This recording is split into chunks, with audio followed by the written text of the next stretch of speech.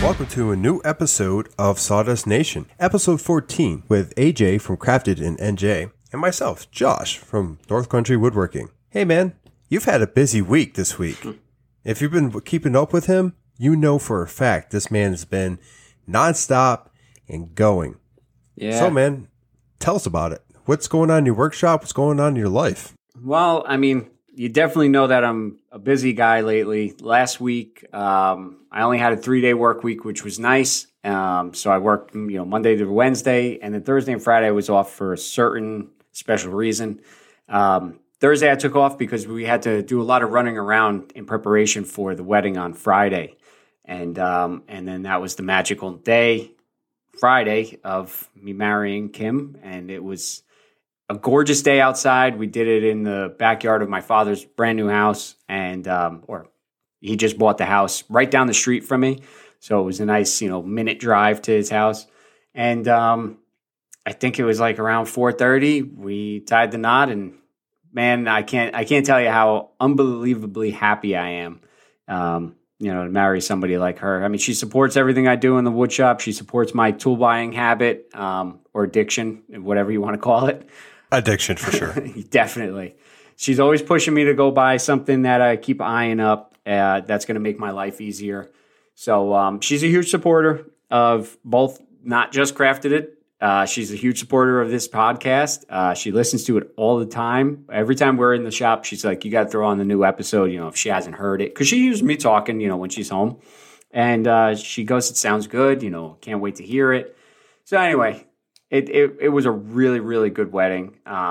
Really intimate. It was just family. So there was only 8 of us, including Kim and myself. All the signs I did on the CNC, they looked gorgeous. The photographer took some amazing pictures. The ring box was a huge hit with, the whole family. My mom came up from Florida. So she just sees a lot of stuff in pictures or videos that we send her. And to show her what I do was actually really, really cool. And actually, I got to show my stepfather, work on the CNC. I showed him, how it carves, how to set it up. He was fascinated by it. It was a really fun time. I wasn't stressing out about the wedding. I was just going it was a chill day. It really was. I think I got home like around 12 o'clock in the afternoon, from running around. I slept for a couple hours and then headed over to my father's and waited for all the festivities to happen. But that was definitely, a highlight of last week. And then Saturday I got back in the shop, which felt amazing. I started on some flags that I needed to get done. I'm a little far behind because of all the wedding prep. Since it was a small wedding, there wasn't a ton to do, but there was a ton to do. Yeah, you were busy. I mean, you were making signs, you were pouring epoxy. I mean, you might think that you weren't doing a lot. From outside perspective, you did quite a bit in preparation for this thing. Let me tell you, the one biggest factor to it is I procrastinated. And I kept on saying, I want to make the signs so they're done. I want to do them. I want to do them. I want to do them. And what happens? Something else comes up and you don't get to it. And, it's easy to say because it's the CNC. All I got to do is program it, build it, and send it. And literally I can walk away from it. But I still needed to get other stuff done. And my brain went, let me be active instead of sitting in front of the computer, designing the sign. And it didn't take long. But, I just didn't want to do it at that moment in time. And then crunch time came and we needed to get them done. Everything came out beautifully. We're going to actually hang the signs in our house, display them. Because a lot of them, we got the Camerado sign. So that one we're going to hang up, front and center. And then the other ones we're actually going to place around where we're going to hang our wedding photos on in the hallway. So it's actually going to work out really nice. But yeah, so that's the wedding. And but besides that, I got a lot going on in the shop. I got a lot of orders for flags, both wavy and flat. They're coming out of the woodworks, and it's kind of nice. No point intended. Yeah, I didn't even think about it when I said it. I saw you smirk, and I'm like, oh, I said woodworks. But you said wood. I don't know, wood shop podcast. Yes. Called Sawdust Nation. Yeah. Oh, geez. What am I doing? So anyway, Where am I? So I got 7 flags going on roughly. I still have the Tools Today flag that I have to start this weekend. I actually want to get the piece cut, get it flat, and then maybe be able to start the rough carve out, so I can at least get something done, because I don't want to leave them, till last minute and then they're kind of questioning on why haven't you done anything. I did tell them that I was getting married, so they understood that. Really, I just want to get it started for my own sake as well. But some of the flags that I'm doing are wavy, and as everyone knows, I use, or if you follow along, you've seen I use a Kutzall disc, and I've been using a Fine, I believe, the Fine Original, and it works, but with Pine it clogs up because it's really fine. I mean, it's not really like aggressive. It does do its job, but I do know that I have to put a lot more work into it to get the waves kind of deep. And by the time I get like about half the thickness that I want, my arms are killing me, my wrists are killing me. So what I did was I just picked up a very coarse disc from Kutzall. And let me tell you, it cuts amazingly well. It's not coarse to the point where it's ripping the pine since it's so soft. It actually just removes a lot more material in a smoother way than a turboplane, because I have used turboplanes, and let me tell you, they tear at pine. I mean, you'd swear a bear attacked it and somehow made this thing. But I had a lot more back end work. So after I used the turboplane, I know I had to sand a lot more. This one, I used only 2 discs. I used the Kutzall very coarse, and then my Benchmark Abrasives flap disc, and they're pretty smooth as we speak. But I still have to go over it with the RO sander, get the waves all smooth. But if you notice from my stories, those waves are deep this time on all of them, and that's the effect that I wanted, because I didn't want these like mediocre waves. I wanted something to give it character, and they really came out. Even Kim was like, wow, you really, you did completely different than any of your other ones. So I'm happy about that. I got a desk build coming up. That's a kind of a secret. So that one, I could talk about it on here, but it's going to be out of a live edge. I'm not sure what kind of wood it is. I think it's white oak, and I have, mulberry as the shelves that I'm going to do on top of this desk. Okay. So on top of that, we've been talking about the legs for this desk, and I'm going to plan them out eventually. But I'm thinking I'm either going to do cherry or spalted maple. I'm not sure yet, because I'm getting a lot of it from a local guy. So it's kind of like, do I want to go cherry or do I want more character? I mean, the desk is going to have a ton of character as is, because it's going to be a live edge. We've been talking about the legs for a while, and not to interrupt you, which I just did. It's okay. You're planning. Are you going to draw it out, or are you going to actually use a software? I know we talked about this previously, but I'm curious of where you've landed on this. All right. So there's actually, I don't have his name in front of me, but he actually built these table legs for this massive table, and it's almost to the way I want to do them. They're an X brace with the top and bottom, but he mortised the X into the top and bottom. So I ran some ideas by him, asked him how he did it, so I can gather more ideas. I'm not going to use a software. I'm going to draw this probably as best as I can on a piece of paper, just so I have some ideas, because I have the ideas in my head right now, but I want them on paper so I can show you, because, you keep asking me for drawings and whatnot. But I will do through dowels, through the center of the X, and then I'm going to try. I've never done mortise and tenon, but I'm going to try doing mortises for the X into the top and bottom rails, if you want to call it that. Nice. And, I'm probably going to need a hand with it, because like I said, I have no idea what I'm doing. But I think right now my biggest thing is get it on paper and then figure out what kind of wood I want to use, because I would love to use the spalted maple because it looks gorgeous, but I don't know if I want so much contrast. That's what I was thinking too. It's like the woods the species that you've mentioned so far, they're great. I mean, but they have a lot of character individually. I personally, if I was designing this, I would stick to at least 2. I wouldn't go more than 3, because Okay, cherry has a nice, like, warm orange to it, right? Mm-hmm. I think you said maple for the top. No, top is white oak. You got that white oak, and then you go into the mulberry on the for the shelves. Yep. It's a lot of pieces going in different directions. I mean, you have, different colors, you have different grains. I would personally stick to max 2 or just 1. You want it to be a centerpiece in their house or wherever they put this desk. And basically with that, you want people's eyes to flow over the piece. You don't want it to be like a Jason Pollock piece where it's just like everything's scattered and their eyes are going everywhere. Planning that out is part of that planning process too. You can add details, like if you want to do, I don't know, cherry for the legs, the white oak, and then maybe the white oak for the shelves, but then add elements of the cherry on with the shelves too somehow. That way it kind of like combines and it's very, lack of words here. You'll get it. I know. Eventually. Basically, it'll be pleasing to the eye because you're not jumping all around. You have elements of the two species together. I don't know. If you're going to design, sorry, go ahead. I really like. I really truly 100% understand where you're coming from.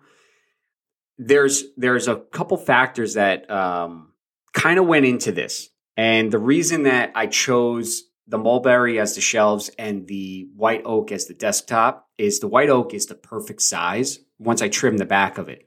The mulberry is actually curved. So it's going to be like once you're sitting at the desk, it's almost like that. Not that they're going to curve around you, but it gives it this effect that they're maybe a little bit bigger than what they are because they have a slight curve to it. So it'll give it almost like this hugging feel, if that makes any sense. I mean, because the desk is going to be huge. It's going to be, I think, 30 inches deep at the furthest. So, and then you're going to have these shelves in front of it. And to top this all off, the person that is going to receive this is kind of quirky in their own way.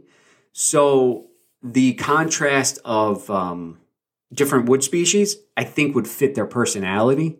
So now you're 100% right. If I was building this as a centerpiece for like a dining room table, that would be way too much contrast because your eyes would literally hurt after looking at it. Well, yeah, and I'm going off from like how I design stuff too. You know your client better than I know your client. So, I mean, if it works for them, awesome. This would be a chance to work with like multiple different species, get to, experience that. You're going to try a whole bunch of new stuff, which is awesome. This is going in their home. I mean, like always be there. You can always take a look. You can post about it. It's going to give you a lot of, man, I can't remember anything tonight. We're keeping this in there. Probably. Yep. But it's going to give you a lot of content. That's the word I'm looking for. Because, words are hard. Yes. But I'm really looking forward to this because this is the biggest build, as far as I know, that you've done, right? This is going to be the biggest build to date because I have to now take all the slabs, flatten all of them, which is going to be a trip in itself. I have to learn how to do mortise and tenon, and it's going to be a lot. But one thing I forgot to add was I'm also going back to. Actually, I got his business card right here. But the gentleman I'm going back to pick up the spalted maple and the cherry is also selling me ash. And I was also thinking to use ash as the legs because then it's not so because the spalted maple has a lot of character to it. Cherry does give that warm vibe off. And the thing is, I don't know how this top is going to look once it's surfaced because it's all, grimy right now.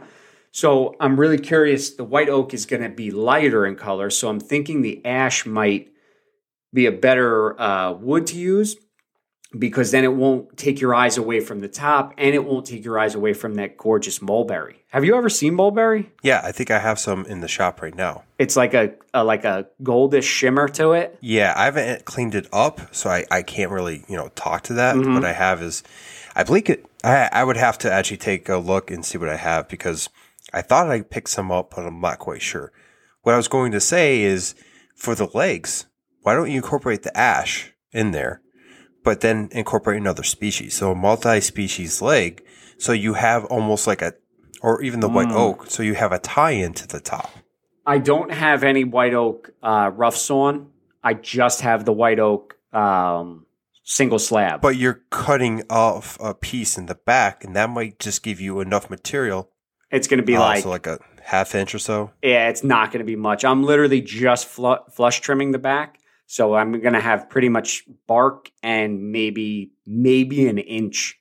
What I can do is I can always get, because I do want to do through dowels on the X pieces. So I can add if I do ash, I can always add a peg of some other species. Like I said, I know the personality of the person I'm building this for. And it's, if it was just like everything was the same, I know that they would love it, but I know that it wouldn't be their personality. And this is not front and center. It's kind of, this will be hidden from whoever is in their house. But I know that I know the way that I chose it is good for who it's going for. But I do like your idea of almost symmetry. You don't want to be all over the place. This is my, my issue is I like a very clean look when it comes to like when I design furniture, and I'm not trying to redesign your furniture, but no, I know it's really hard for me to like visualize this and be like, oh my God, like I need to make it, in some way flow better.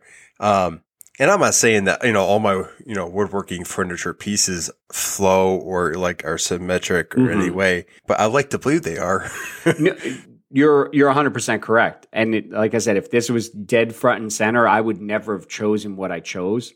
But I liked it. I didn't really actually, when I went to go, and actually the gentleman's name is Bob. He's from Cascade Creations, and he's right in Warwick, New York. So it's local to me. And he sells all kiln-dried, rough-sawn lumber, and then also slabs. He saws them. He's planning on getting a kiln in his backyard because he's got a lot of room on his property. Well, you should. He's got probably my lot times 100. He's got a lot of property. So nice. He's got a lot of slabs, and he messaged me the other day and said, hey, I want to get some slabs out. So, if you're interested, come by and see what I got. And then I kind of didn't go, when I go to a lumber yard of any sort, my brain just goes, buy one of everything, you'll be good, and then you have wood. So I pretty much went, Kim and I were there, and I said, okay, which slab? She said, this one because of the way it looked. And then I said, what about the shelves? She saw the mulberry. I completely agreed because of the curvature of it. So that's why we picked that. If they had white oak that was curved like that, I would have stuck with all the same species because I like symmetry. I don't like not that I don't, but the quirky, differences isn't me. But I think this is going to work. And also, I forgot to add, it's also going to have black pipe to hold up the shelves. So I got a lot of stuff going on this one. Hey man, I trust you. Like I said, you know your client better than I do. It's just, it's hard for me to process. I'm not going to lie. I'm also using a lot of pine. I'm going to use pine dowels in everything. Oh yeah. Did I mention that the slab is made out of balsa wood? Yes, absolutely. We could do this again. I'll make you a desk with balsa wood in it.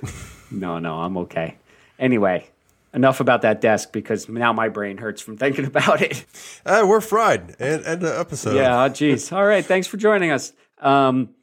Last two things, and then I'll stop ranting so Josh can rant about his shop. My father just picked up a new 3D printer, and it is help me here, Snapmaker. I think he got 350 or the 250. Is that the bed size? No, that's the model. So I think it's an Alpha 250 and an Alpha 350.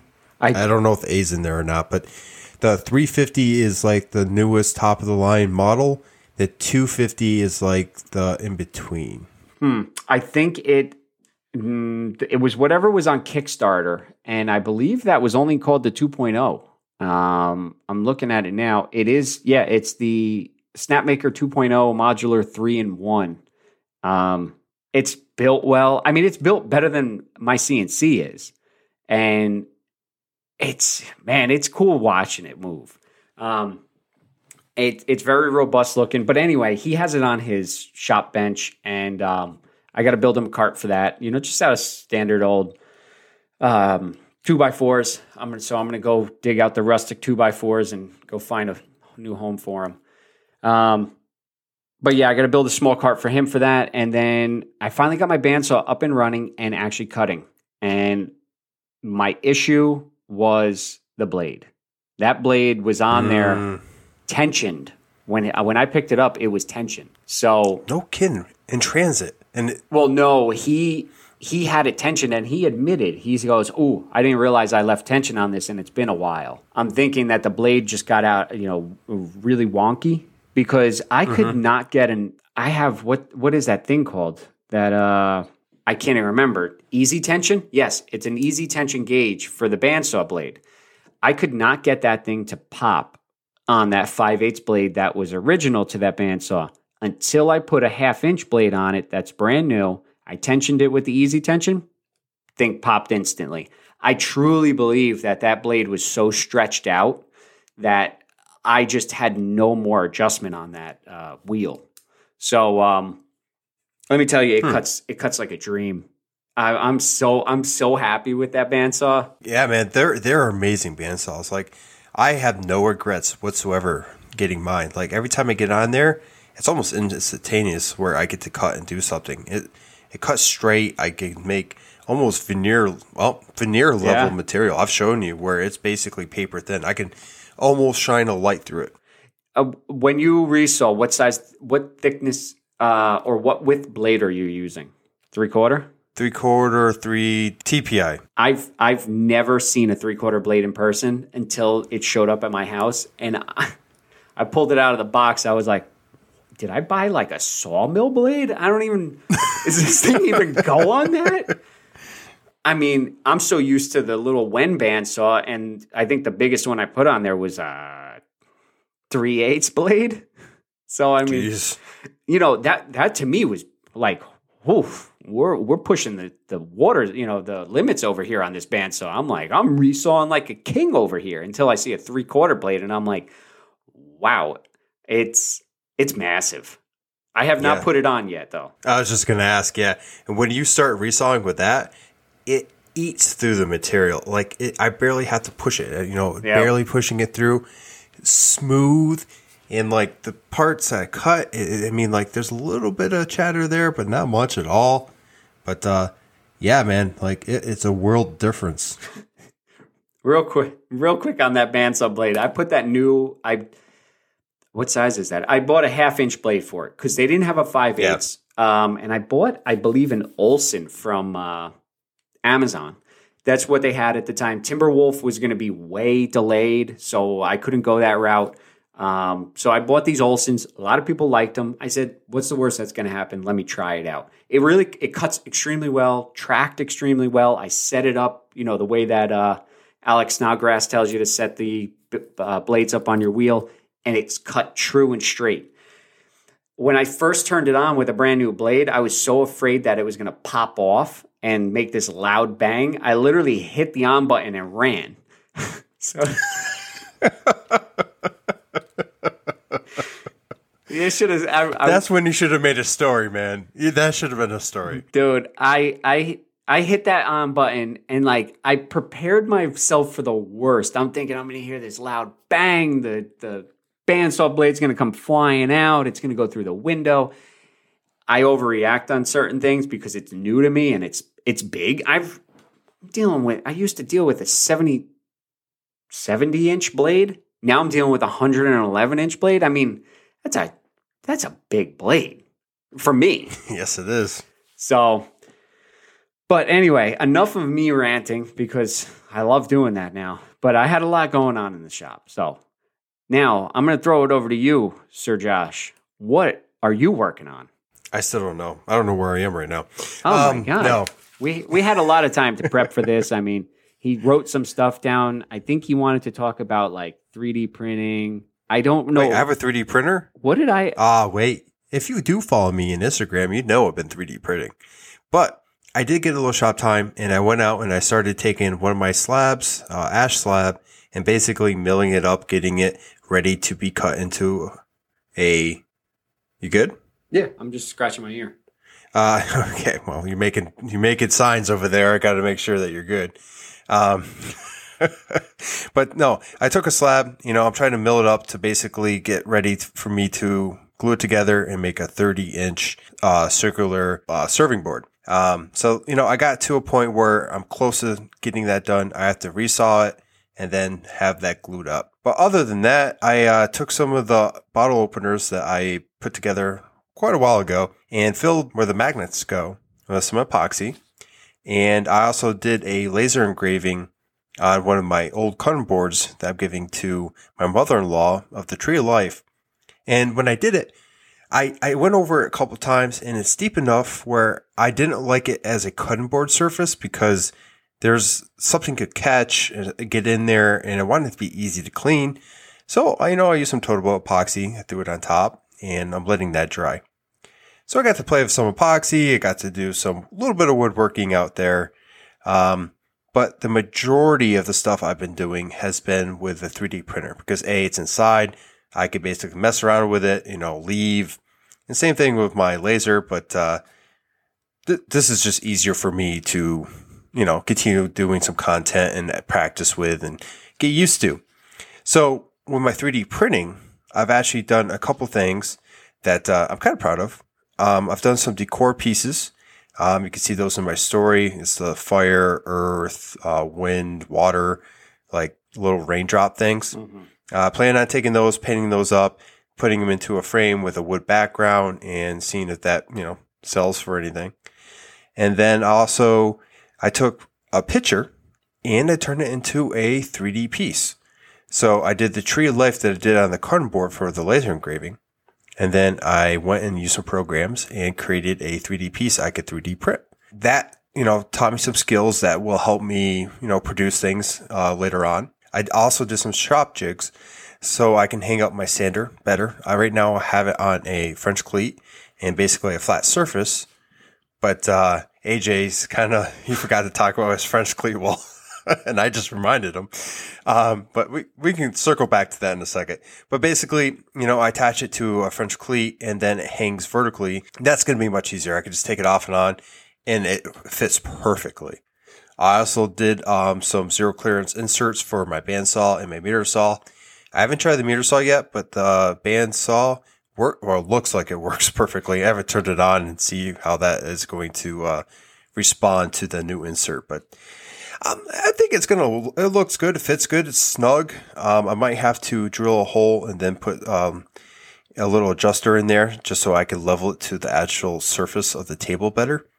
But I mean, if that's the minimum, hey, I'm good with that. Oh, yeah. It's easy, printed in 30 minutes or less. USO stopped by the house and talked to me a little about their project. If you remember, I'm supposed to build some stations for their computers that hang on the wall. And just some logistics with that and how that's going to go.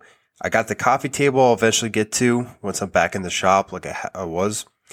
And then, some house things. I've been doing a lot of little things around the house since I'm inside. And since I have to be around a little bit more to help out, especially with new Jelly Bean. So, I painted her room. We're painting that one of the walls yellow. So me and my son, we were up there painting away. And we have a couple more coats on that and then letting it dry. And then probably using the Cricut to make some decals for a room. Nice. But yeah, it's been a busy couple weeks, busy week. But, I'm getting some stuff done. I'm trying to, make some content, still kind of do some stuff. And with the 3D printer, it's very easy to do. And I've learned a whole lot in a little bit of time. Mm-hmm. So I did have a little bit of a problem with one of my prints. If you follow me, I did a submarine print not too long ago. And one of the pieces was so adhered to the bed, I had to use pliers to pull it off. And it actually took a little piece of the bed with it. I'm not quite sure why that happened, other than maybe I had my nozzle too close in that sector. And that might be the cause. But man, I let the bed cool overnight, and it still required that much torque to get it off.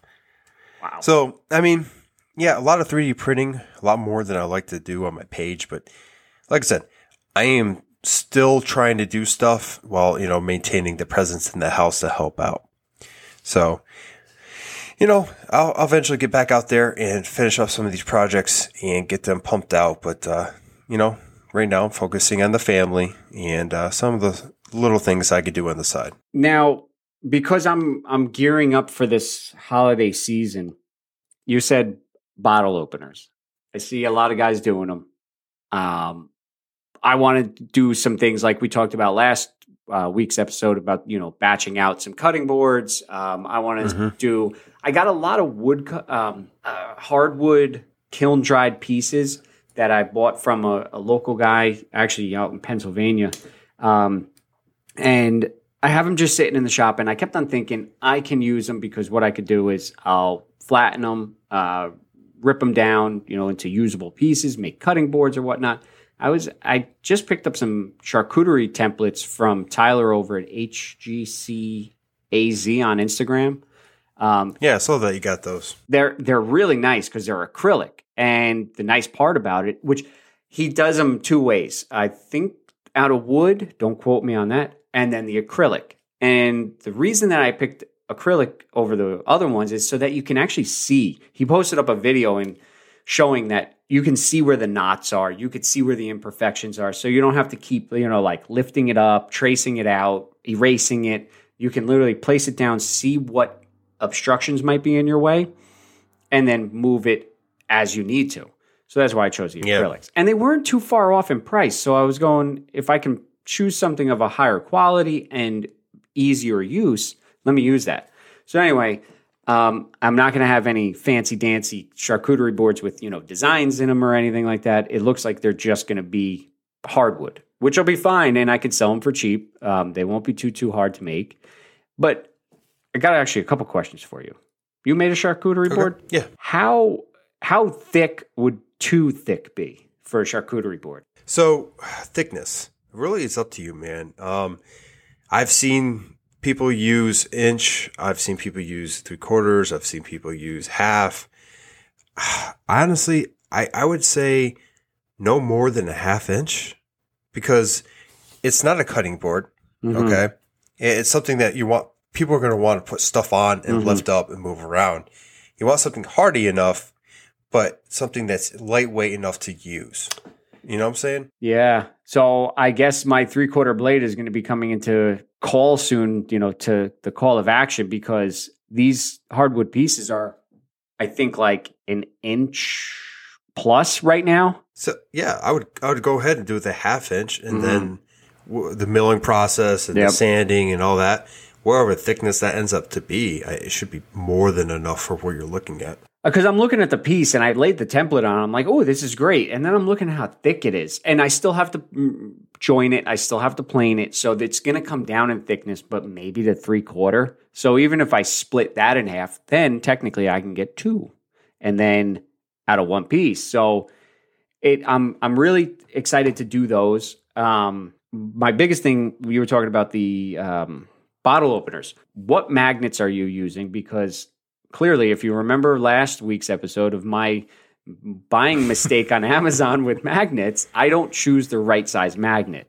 My real reason I'm asking is I want something strong enough to catch it, catch the lid, but not big, like, this huge thing and not too small. It's kind of funny you brought this up because I actually got asked the same question by Little Bear Woodshop, and I just answered him before we got on. But I went on Amazon, the place you get everything, and I got the rare earth magnets. They're set at 12 for $15, probably overpaying there, but they are, okay, so 2 millimeters, 32 millimeters long and about 3 millimeters thick. Okay. And these things are strong. Like I probably overkilled here again, but I put 2 in the board I have. Wow. And no matter where that bottle cap goes, it's going to one of those magnets. And I also, I'm did you put them on top of each other or like Side to side. Oh, wow. Okay. Sorry. Because what I wanted was to cover the most area. So I put them side to side. I also went down to the most thickness I could with my Foster bit before the actual spike would poke through the top. Okay. So I did a little bit of math, and that's how I did it. And I can literally stick the boards together. That's how strong they are with the way I have set up. Like I could take the board right now and stick it to my refrigerator, the front end. Oh, Jesus. That's hysterical. And man, I wanted it to work. It's my first set, and I wanted them to be like, they're easy to knock out. Yeah. I threw some maple in there, and I threw some Paduke and Purple Heart stripe in there. In the back, I was going to use a wooden dowel to, fill that little hole that I made for the magnet. But then I was thinking, like, I have to order that. I have some epoxy. This not going to take that much. I threw some epoxy in there with a dark color and then a copper color and a couple of them. And it's done. I don't have to go ahead and look for something that, and wait for it to come in, cut it. If I had it in hand, I would have used that. But I had epoxy sitting right there. I was already going to do an epoxy project for the cutting board that I was working on. It just made sense to me. Okay. Now, did yours also have, the magnets have like a adhesive on the back? They come with like a 3M circular. I'm seeing it in the picture. They're not strip. Attached to it already. They come separate. Yeah. Okay. But what I did is I glued them in with Type-On thick. Was it thick? Quick and thick? I let that sit. And in fact, they're so strong that I had to make sure they weren't polar opposites in each one because they were pushing each other apart in the little cubby. These magnets they're really, really strong. Do not pinch your finger in them and do not go through or near metal with them because honestly, they're incredibly strong. Wow. They're rare earth magnets. So if you ever dealt with them, you kind of know what I'm talking about. But nope. Yeah, man. Like these things, I almost want to go show you because they're this strong. But it's impressive how strong these things are. Yeah, I've heard of, if you let them slap, like if you had them away and they slap together, they could shatter. Oh, absolutely could. In fact, I would not suggest doing that, especially without any kind of glasses or anything on, because they're inset in metal, okay, or not metal, inset in wood, okay, and there's probably maybe I don't know. I don't remember the thickness I have in wood in there, but I could throw a bottle cap at this and it would stick. Well, I'm definitely interested in picking them up. And for the bottle opener, same thing, just Amazon? Yeah, I went on there, found some, I think it was like a 24-pack. I don't remember the price. And then picked those up. And they come with the screws and everything else you need. First thing I did is throw one on the bench. And then I actually used those same ones for my cornhole boards. I put one on each set. That way, they're using them. It's one right there. It's a little extra detail. Okay, cool. Yeah, it's just some ideas, that I definitely want to do because why not? Because, then I can get my, sell something cheaper than the flags, sell something that's good for holidays. Everybody's doing them, but maybe you could put your own spin on them and have them, a little bit different. So that's why I'm excited to do these. And I just added the magnets to my cart and I'll be adding some bottle openers, so I'll get those started at some point. Yeah. I'll send you the links that I have, and if you like them, go ahead and get them. Yeah, cool. Let's go make a right turn and talk about your French cleat wall, because I know you want to talk about that thing. I love talking, apparently, and I completely forgot to talk about the French cleat wall. If you followed along on the stories, you'd understand, or not understand, you'd see that I've been talking about doing a French cleat wall for quite some time now. I had the plywood ripped down to a 6 foot wide by, I believe, 3 foot tall piece. And that would fit in between my dust collector and some wiring that I have. And it would be right above a bench that my father and I built when I first moved in. It's kind of like a do-it-all bench. You can get it dirty. It doesn't matter. It's not flat. So I don't build anything on there. But I wanted the French cleat wall to keep myself more organized. And one day I walked into the shop and said, I just need to start it. Because if I don't, and the biggest factor that pushed me to do it is I had a 4x8 sheet of plywood that I must have moved, hands down, 50 times in a week's time because it was sitting against one bench. Well, I needed to get there, so I'd move it to the other bench.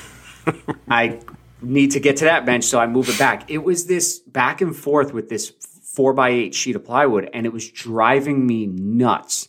So finally, I just said, screw it. I got to mount this, the cleat backing. And the reason that I did a backer to it is because I have concrete walls. So I wanted the backer so I have at least a piece of wood to screw to so it's even. So I don't have to worry about, the mortar joints or anything like that interfering with my French cleat. And let me tell you, it opened up the shop as soon as I took down the shelf that was there. It was one of those wire shelves from Home Depot. Worked great for what I needed it for, but now I needed to expand. And let me tell you, it opened up. And even though the shelf was only like 12 inches deep and 6 foot wide and above your head, it still made the shop look that much bigger once I removed it. I got a few things mounted on the French cleat, and I'm excited to get more mounted. I was looking today at work at some YouTube videos, and I stumbled upon a guy, Specific Love Creations on YouTube. He's also on Instagram under the same name. Check him out if you're interested in a French cleat wall. I must have went through, I think, 4 videos so far, and he still has more on French cleat tool holders, pen holders, this holder, that holder. I mean, everything you can think of, he has a holder for. And one thing that he did, and you might actually like this too, is he built a small box, painted it red, and put a fire extinguisher in there and kept it on his French cleat. So it's a red box so you can't miss it. I don't have a fire extinguisher downstairs. God forbid. I do. I have one right in the kitchen. So, like, worst case scenario, pop out of the garage, 3 steps into the kitchen. But that's a good idea. If I had a bigger shop and it was, detached or something, I would definitely have something close at hand. I'm definitely going to, even though I got one, I just thought of it. I have one in the back room, which is only a few steps away. But I'm thinking I might just do a small little one and put it on the French cleat wall in a red box so you can see it. It's not a box where you got to open a lid. It's accessible.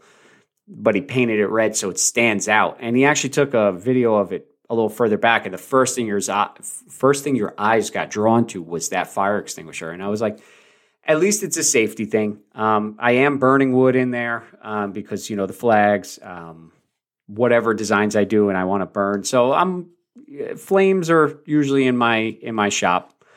So I just want to make sure that I'm all good. That's enough about my French cleat. So if follow along, you'll definitely see more progress coming this weekend with that French cleat wall. And are you ready, Josh? Are you ready? Oh, I'm ready. Are you ready to get jiggy with it? I'm ready. Yeah, that is definitely not the song, but without getting, permissions and all that, we just don't want to deal with that nonsense. But we're going to get jiggy with it, AJ. So we're going to talk some jigs, and he's dying laughing, so I'm going to continue here. What jigs do you have in your shop? What jigs do you want to make? What jigs, make your life easy? What jigs make you get jiggy with it? So, myself, I have a couple of jigs. I have the Crosscut Sled, which is, I almost want to say, the first jig that I produced in my shop. The second one is the Joiner jig, and I've actually made 2 of those. The first one I made was, pretty straightforward, something you see pretty much in almost every shop. And then I threw that away, and I started using the Microjig match fit system with their dovetail clamps and, the dovetail clamps. So with that, I have the Joiner jig, but it also could be used as a taper jig and a bunch of other, I can make jigs to go on that jig and just get really jiggy with it. But, that opened up an entire system for me in my shop. Using the Microjig match fit system, I've made an entire bench, which hopefully you guys have seen already. I've also made my drill press table, the match fit system. I've made my Crosscut Sled, at least one slot in there for their dovetail clamps. It's kind of all over my shop and pretty much in every jig I have because it's so versatile. Mm-hmm. And, if we're going to talk jigs, I have to talk about Microjig because without their system, I would have to create so many different fences and a jig for this and a jig for that. And with that, honestly, I could take a piece of plywood, put a runner on it, put their tracks in there, dovetail tracks in there. And now that one piece of plywood could turn into meter jig. It could turn into a, just a regular straight cut jig. It could turn into a taper jig. Hold down clamps. Hold down clamp, everything. Man, I'm telling you, like, I talk them up a lot because I truly love the system and it's ingenious. The way you can take it and utilize it in the shop. I don't have a big shop. You don't have a big shop. So I can't make 50 jigs and store them on a shelf and call it a day. This allows me to take, 1 or 2 jigs and turn them into that 50 jigs just by, making a fence or what have you. So that's kind of my rant on Microjig. But it looks like you have a question. You're not raising your hand, so I can't tell. Okay, there you go. What's your question? Because I'm interested in the match fit system, but I was just thinking of it when you were talking about, all of it. And I'm still in the process of building my miter saw cart that the wings are sitting on the floor right now. But once I do install them, the top is actually made out of MDF. I chose MDF because I did it by the plans that I found online. And my question is, can you use the match fit in MDF and will it hold up? I seen, let me take my jersey out of it. I saw another maker do it in MDF, and it didn't work out the way that they wanted it to because I believe that it might have broken through because it didn't have the rigidity. Not that it broke through, but it was weaker than like a piece of 3/4 ply where you have this. Man, I'm tripping on my words now. You threw that. Words are hard on me. Whew. So anyway, okay. So go ahead. I know where you're going with this. Okay. Glad you do. Yes, 100%. If you can, go ahead. Use a hardwood. That was going to last you a lot longer and hold up a lot better than using a cheaper, MDF plywood. Yep. Go ahead. I mean, be my guest. But the way their clamp system works is you get pressure from both sides and it's a dovetail. So unless you're ripping something off the table or like something crazy, I can't see in that lasting a while. Everything I have it is in, plywood, 3/4 ply. I don't really have any issues with it whatsoever. I mean, I've been using it, the top of the dovetail, the very edge. I might get a little splintering here and there, but that's it. And for me, it's a jig. It's a table. It's meant to be used. Yep. It's going to get abused. Yeah, it'd be nice if it looked pretty, but no, I'm going to use it. It's like a mallet. I love how those mallets turned out. I love how my mallet is. The first time I was using it, I'm like, this is probably going to dent. Wait a minute. This is a tool. Yeah. I've talked about this before. You can make your shop look really good and spend a whole lot of money doing it. Or you could just be logical. Yeah, okay, so I made most of my jigs from the match fit system out of plywood. If something blows out or doesn't work, I have the bit. I'll just redo it. So that was a long answer to your very short question. But in my experience, 3/4 ply would work perfect for most of what you want to do with it.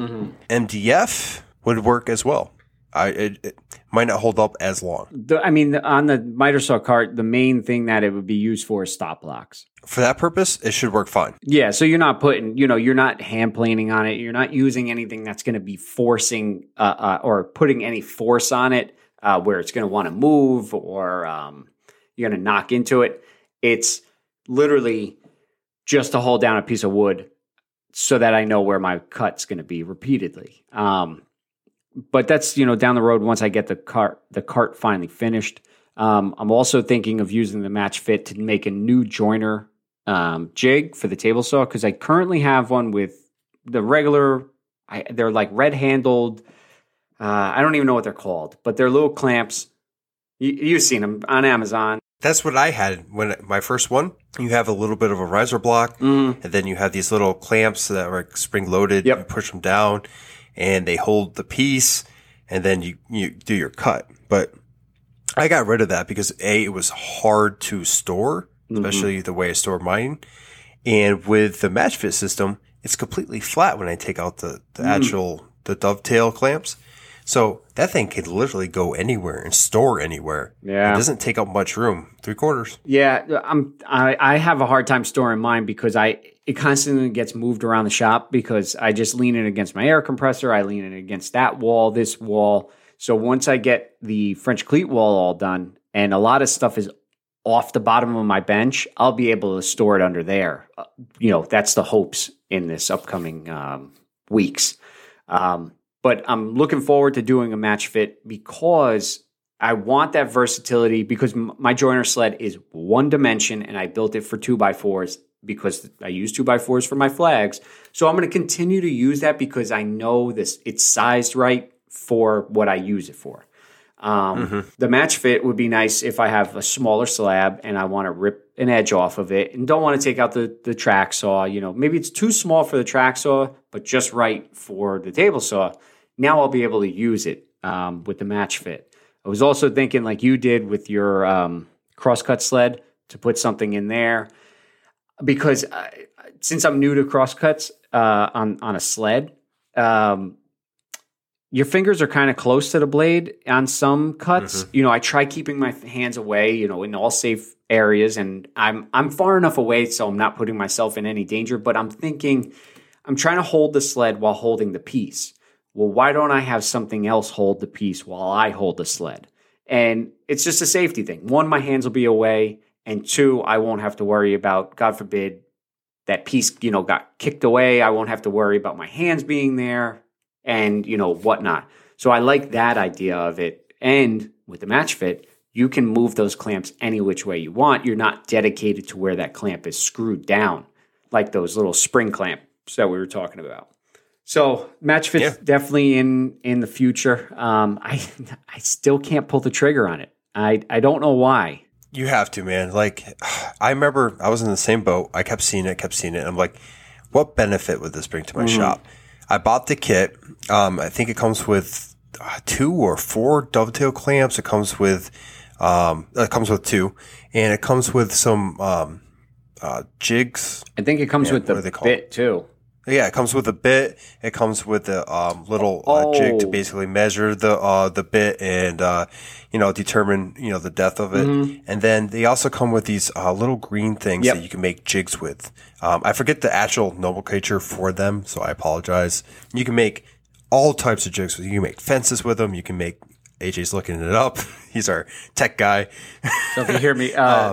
They're just actually called Match Fit Dovetail Hardware Variety Pack. That comes with all those little green ones. Yeah. So this kit comes with all this stuff, and honestly, you can make pretty much anything with these things. And you could do glue ups if you do a table with them. You can. It's limited to your imagination because with the table I have. Imagination. Anyway, but basically it's limited to that because you can basically create anything with them. And they have free plans, on their site that you can follow to a T if you're that kind of person, AJ. And it really opens up your shop to a bunch of capability. I honestly don't know how I operated before I bought these. I do know I had nowhere to clamp anything. Pretty much. But this is truly one thing I do believe in, and if you don't have them in your shop, you should, because it will definitely open up a whole new avenue for you, and they're worth the money tenfold. Now, I am looking on Amazon right now. The one that comes with the green things, the bit, it comes with a lot of stuff. They're on Amazon for about $90. Yeah, I think I bought mine for about $80, but that was at the woodworking show that we went to. Oh yeah, they're already talking about the date for that for next year, so I'm looking forward to that. Again, that was a lot of fun. It was the first one I went to. It's $85, man. Yeah. Match Fit Dovetail. Anyway, it was the first one I ever went to, and it was like I was in a candy store. There was just so much I wanted to bring home with me, but out of that entire thing, that's what I brought home, and it was worth every penny. Yeah, they. I mean, I think you don't have to necessarily get their dovetail bit, if I'm not mistaken. Correct? I can't speak to that. Okay, I thought maybe you used because your when own. I got the kit, I got their bit. Yep. And then I actually went and bought the quarter shank bit off their site. When I bought some, I actually got it for free. They had a deal where you buy like 2 clamps and you get a free bit. Nice. So I got that too. So I have both. I don't have to, take out my monster, Craftsman router to do any of these. I can use my palm, basically create any of these jigs. In fact, that's what I did for my crosscut sled is I was like, same instance, my fingers are going to get too close to the blade for my liking. I didn't have anything in place when I built it to, add any kind of clamps on any kind of track. And I'm like, wait a minute. I have a bit. I just ran it against the fence and then I threw a clamp in there and it held what I needed to cut and my fingers were safe and it was easy enough to twist, lift up, put a new piece in there and continue. Okay. I am reading that it is compatible with any 14-degree dovetail router bit. So even if you didn't want to buy the whole kit for $85, they do have the clamps for $45 on Amazon. And if you do have the correct size bit, then you can use them as well. So just a little cheaper option than buying, the whole kit. And it might even sway somebody to buying it because it's a little bit cheaper. I do like those little green pieces that they were talking about because you can use those as stop block holders. So you don't have the big clamp. Yeah, absolutely. I actually, sorry to interrupt you, but I really want to almost reconfigure my meter saw station to incorporate the match fit system because the way I have my my stop block is I have a T-track sitting on top of some 3/4 and I have a tape measure in there and I'm very limited on like how close I can get to that blade because of that. So if I have it set up so I can still do my 45s and everything. And I can only get so close before I want to lower the actual, the blade. It hits my stop block and my T block. Yep. So sometime in the future, there's a lot of future projects I mentioned, but, I do plan on, recreating that and, utilizing the match fit system there because, and you're at a perfect spot to do that. Mm-hmm. Yeah. Cause I don't have anything right now. Yeah, I mean, like I would definitely go that road and go ahead and incorporate that. And that way you really don't need a tall fence. You just need some reference. You know what I'm saying? I wasn't even thinking doing a fence. I was thinking of just doing a dovetail and a dovetail route and then doing a stop block with like a tape or markings and then just moving it along the flat surface. Oh, yeah. Yeah. I don't remember. Josh has a lot of planes flying over his house. But I have a fence because I wanted, something I could reference off from. And it's come in handy. And I definitely would do a fence, but maybe not as high. I forget how high I did mine. Granted, I like the way I did it. It works perfect, but it does definitely have, it could be redesigned better. And, that's far in the future for sure. But, man, yeah, I wish I could have. You were talking about your miter saw station, and I really wish that.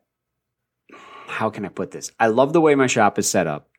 I wish I had it reconfigured differently so that I can have a dedicated miter saw station and never have to worry about it. See, I made a conscious decision I took away some working space to create that.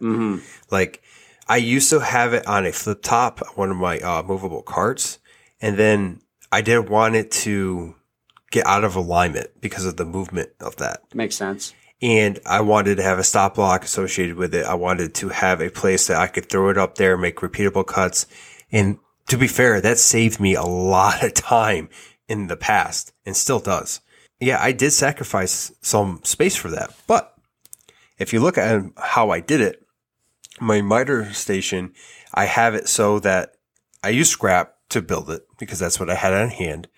And I have little coveys underneath it so I can actually store stuff. So yeah, I might have lost some workable area, but I still have places to store stuff in that area.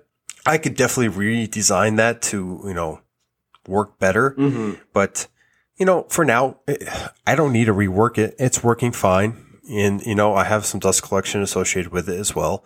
I like to do a little bit more to collect a little bit more of that dust, but it's good for where I'm at the moment.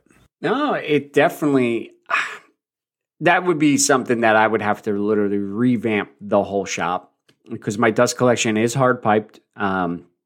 And where it's at is exactly where I would want the miter saw station. But I'd have to lose my kind of do-it-all bench, which wouldn't be a terrible thing, but it is nice to be able to not worry about if I get glue on it, if I spill some oil, some whatever on it.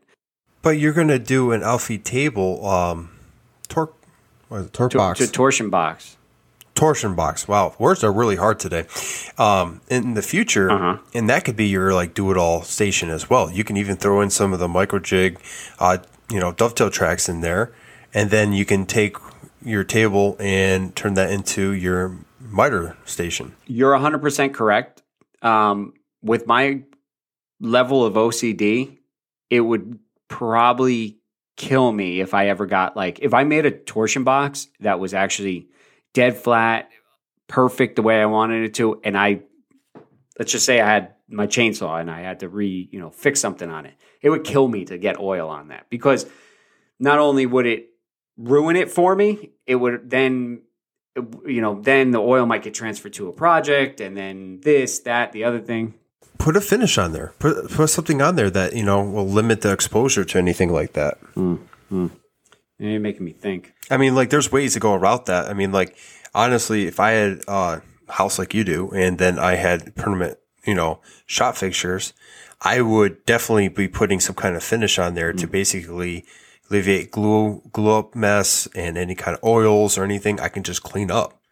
Because then all your surfaces are easily cleaned. They're not going to collect as much dust. They're not going to collect the oils or anything else. No, it makes sense. It really, really does. I mean, that would definitely be further down the road. I would have to move everything out of the shop and then start from scratch. For right now, my miter cart kind of lives where my old one did. It sucks because it's too close to my garage door, and I do have dust collection hooked up to it. So I can't move it directly in the center of my shop because I'm limited by the hose. But it works for what I needed to right now. Maybe later on down the road, if I decide to revamp everything, I definitely would make a miter station so it's dedicated. I think in my brain I said, well, if I never need to just move everything out, I can. Because, the bandsaw's on wheels, the miter station's on wheels, the table saw's on wheels, and the outfeed table's on wheels. The only thing that's not on wheels is the drill press and the bench, the do-it-all bench. So, okay. So I definitely, that's definitely, we went way beyond the jigs, but it definitely, the match fit into every single thing we were just talking about. And yeah, absolutely. I was thinking about it on top of the bench I have now. I was thinking about doing even just a few dovetails just to hold pieces, if I'm routing the edge, because sometimes you don't want to clamp something that hangs off the edge. You don't want that piece to be hanging. You actually want to clamp it down on top of your bench. Well, you can't get one of those trigger clamps on there. So how else are you going to do it? You could put something of heavy weight on it, but you don't want to do that. So a match fit would work out perfectly for that application. One real quick thing. Have you ever ran into the issue of the dovetails collecting a lot of dust and hindering you from the use of the clamp? Yeah, I mean, if you allow dust to settle in there and build up, it's obviously not going to be able to push the clamp through. For the most part, even a little bit, I could push the clamp through, no problem. Okay. Especially if you put anything kind of like kind of wax or any kind of finish down, that would help that out, which I plan on doing someday, but haven't got around to it. But I when I get done with any kind of sanding or anything on that surface, I just blow it off or I take my vacuum, clean it up. It doesn't take that long. I mean, it's a whole workbench surface. It's maybe 2 2.5 by 4. I mean, like it's definitely a surface, and I have dog holes in them, and they're not all the way through, so I got to clean those out eventually, here and there too. But I mean, it's a workable surface. I'm actually going to go back, and I think I'm going to put a couple all the way through. That way, I can run up the clamp through the top of it, and a whole new system I can run through that as well. Why didn't you do them all the way through? I store tools underneath, and I didn't want them to get totally caked in sawdust. Makes sense. But when I do any kind of sanding or anything on that surface anyway, they get totally caked in sawdust. So I might as well. You could sand in the next county, and somehow you'd come home and your tools would be covered in sawdust. Yeah, I'm that kind of person that walks into a clean room that's totally white and walks out dirty. So, I mean, like, when I go in the workshop, there's sawdust everywhere. Yeah. I try to keep clean. I got dust collection, but it's just, you can't get rid of this stuff. It's everywhere. Yeah. That's why we're in the Sawdust Nation, because it's literally everywhere. I don't know how to follow that one up. I really don't.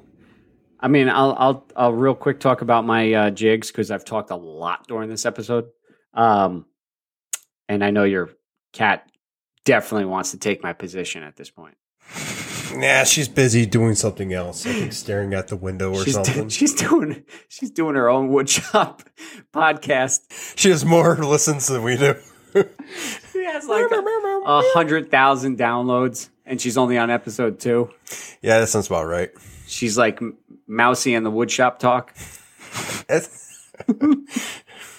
Anyway. And yeah. So my getting jiggy with it would be, I got a crosscut sled that I just made, very first one, and the only problem with it is the walnut runners that I put on it are when I positioned them, they were positioned, actually they were cut a tiny bit too thin, or I'm sorry, too narrow, so they have a little slap in them. I have to take them off. They're just held on with some Star Bond. I'm hoping that I can just get like a little knife under there and kind of crack it off. Hopefully I don't crack the runner. That's the only thing I kind of got to do with it. It is square. I checked it 1,001 times when I built it. Did you use the 5-cut method? Nope. I used the cut once and it looked square, so I kept on going. So you probably have seen it. It's a 5-cut method. You take a piece of wood, 5 cuts on it, and then you measure the difference, and you can see how far off square your cut is to the fence through a distance. Yep. I've seen that done on calibrating a miter saw. So, but I have not done it. So, I mean... okay, I was just curious. I would like to, because... No judgments here. I'm not judging you silently or anything. Don't worry about it. No, it's perfectly fine. You're more than welcome to. To counteract, this is going to kind of go against this is going to be like sacrilege on crosscut sleds, and people who are like really heavy into them are probably going to feel it in their chest. But I used my crosscut sled and used my table saw fence to actually hold it. I favored one side of the T-track that's in there, or not T-track, the miter slot. Since it has a little slop side to side, I just put just enough pressure just to hold the crosscut sled so it didn't move on me, like it wiggled, if that makes sense. Mm-hmm. Yeah. You capiche? I capiche, but I would go back and fix that before you run into some issues. Yes. Well, I needed it. That's a horrible accent. I'm sorry. It is. I needed it in the moment, so I had to do it. And but I'm thinking, just to cure my problem, I'm going to just move the runner over or make new runners that are the correct width. I would go ahead and do that. That's another future build. I say this a lot. That I really want to go and make like the ultimate crosscut sled. Mm-hmm. In fact, Izzy Swan, I'm sure you know who that is. He actually builds a little runner table that goes in front of the DeWalt table saws. So I don't have much space between my blade and the front. So when I do my sled, I actually kind of like have to hold it up, and which I don't like. It doesn't give me that warm fuzzy. So he built this little thing that clamps on to your fence, lines up with your actual T slot, and it gives you that extra space so you can go back and then push it. So, ingenious. So I picked one of those up. I'm waiting for it to arrive, and I'm really hoping that that's one of the reasons. I know I kind of offshooting here, but it's one of the reasons I haven't made many jigs, because with my crosscut sled as is, I don't have like that. Was it the T fence that you have? I don't have that. I don't have much of a fence as is. I don't have much room to work with. And some of these jigs rely on that T fence. Some of those rely on that space between the edge and your actual blade. And as is, I feel unsafe with the way my, very simple crosscut sled is. It's been holding me back a little bit. And I don't want to go ahead and buy another table saw because this one works just fine for what I'm doing right now. But yeah, I picked that up. I'm really hoping that changes the game a little bit so I can start doing, different jigs that will help me out in the workshop. But, actually, I think he makes one for, Saw Stop too. Yeah, I saw it in a couple previous videos, that he did. And it's a really, really neat idea. I like it. Ingenious, definitely. But I think your application would definitely be better because you have such a limited space from the tip of the blade to the front of the table saw. That's kind of what held me back from buying one. I hear really great things about that DeWalt table saw. A lot of people have it, a lot of people use it, and a lot of people like it. I wanted something that I didn't have to worry about, so that's kind of why I just went the route that I went with the rigid. But if you can extend that front section and it's, dead level and it's safe, then go for it. I can't wait to see what it is because I'm curious on how big it is. I'm curious on how it latches onto it. It's going to be really neat seeing it in your shop. Now, here's one thing. You're limited with space. How far out does it stick? And is it easily removable? Yeah, it basically clamps on through pressure, and it doesn't stick out that much farther than what my table saw does now. But the way it's designed is it has the T-track go back further than the entire piece. I'm trying to pull it up now so I can actually not show you, but describe it better and what he calls it. It's an in-feed table for DeWalt table saws. The unit price is about $50. You can buy them right on his site. And basically, it's like almost like a teardrop. So like the actual T-track goes back further, and then it kind of like teardrops in and clamps underneath onto your actual where your fence rides. Yep. It's ingenious. Like I really wish I would have thought of this, but he's mass producing these things and great maker. I'm going to go ahead I picked it up. And hopefully that gives me a little bit more confidence and a little bit more space. And if I find this thing is working, which I'm sure it does, I'm going to go back and I'm definitely going to make myself a new crosscut sled. It's going to be a lot nicer than I currently do. And I can only hope that you can guess which system is going to be incorporated into that sled. The semi-fit dog hole box joint clamps. Okay, you're out of here. No, man, the Michael Jig Match Fit system. He knows that. He's giving me that look. But yeah, man, it is definitely worth your while to check that out. All right. I actually thought it was a little bit different than the Saw Stop one. So that's why I asked you how far it stuck out. Was it easily removable?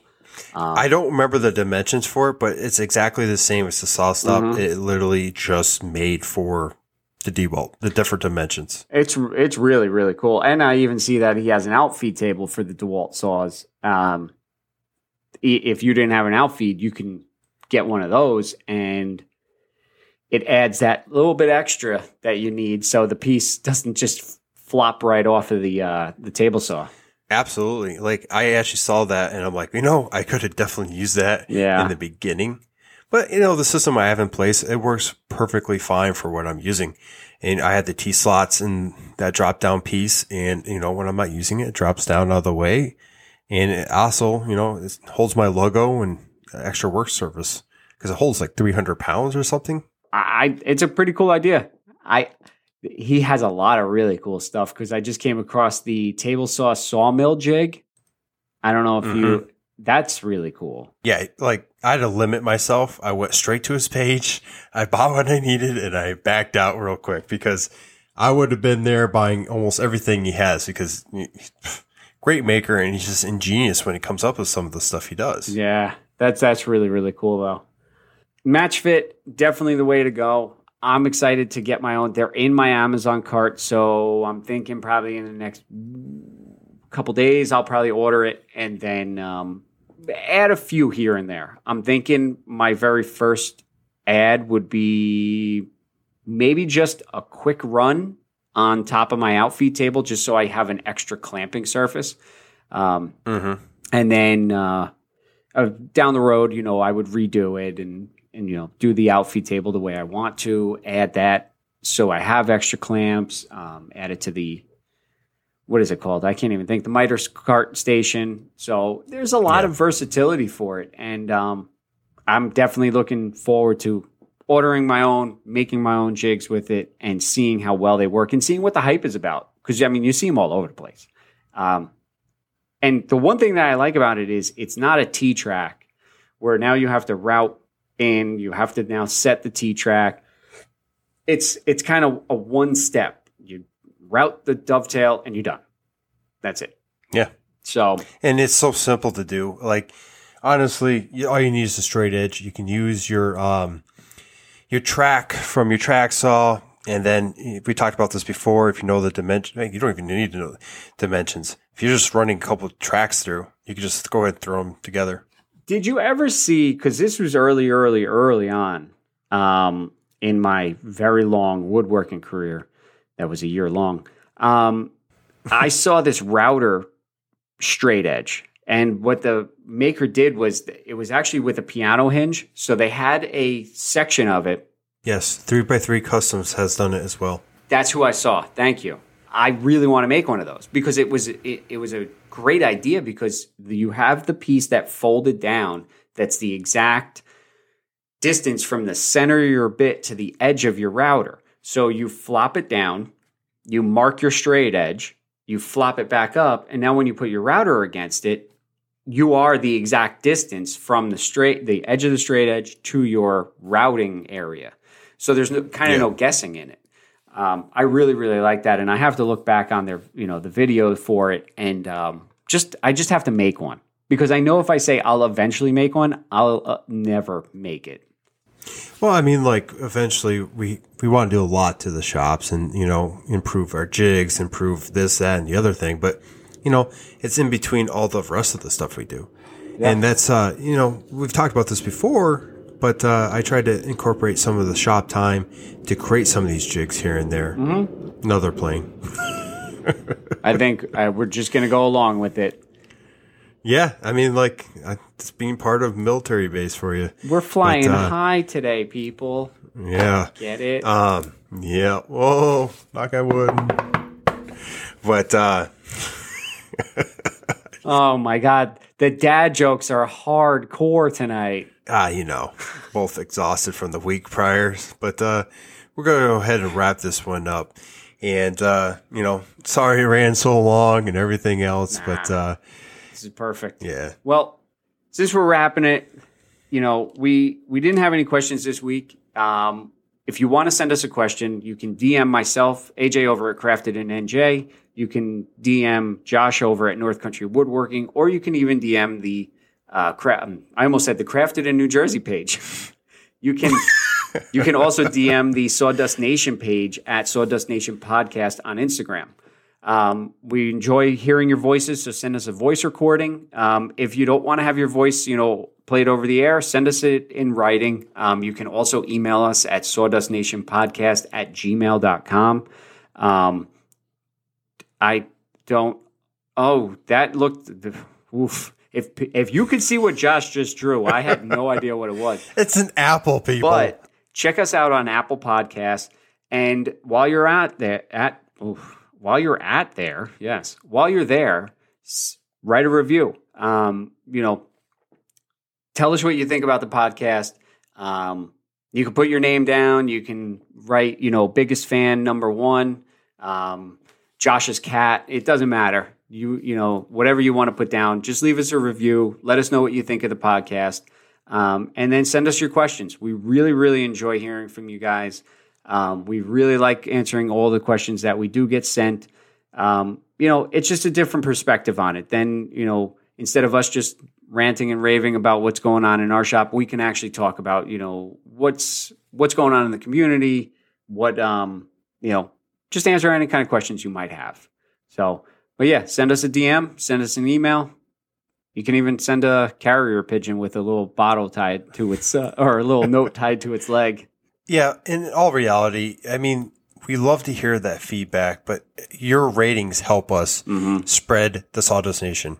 And, tell your friends, tell your coworkers if they're into woodworking or any kind of making, because, we both do 3D printing. We, AJ has a CNC, I have a laser.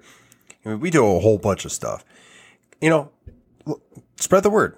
Let them know. Let's spread the Sawdust Nation. Let's incorporate everybody and get the word out there. Well, until next time, go make some sawdust.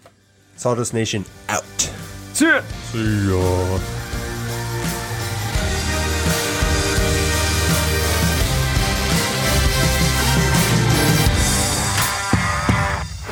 It was fine.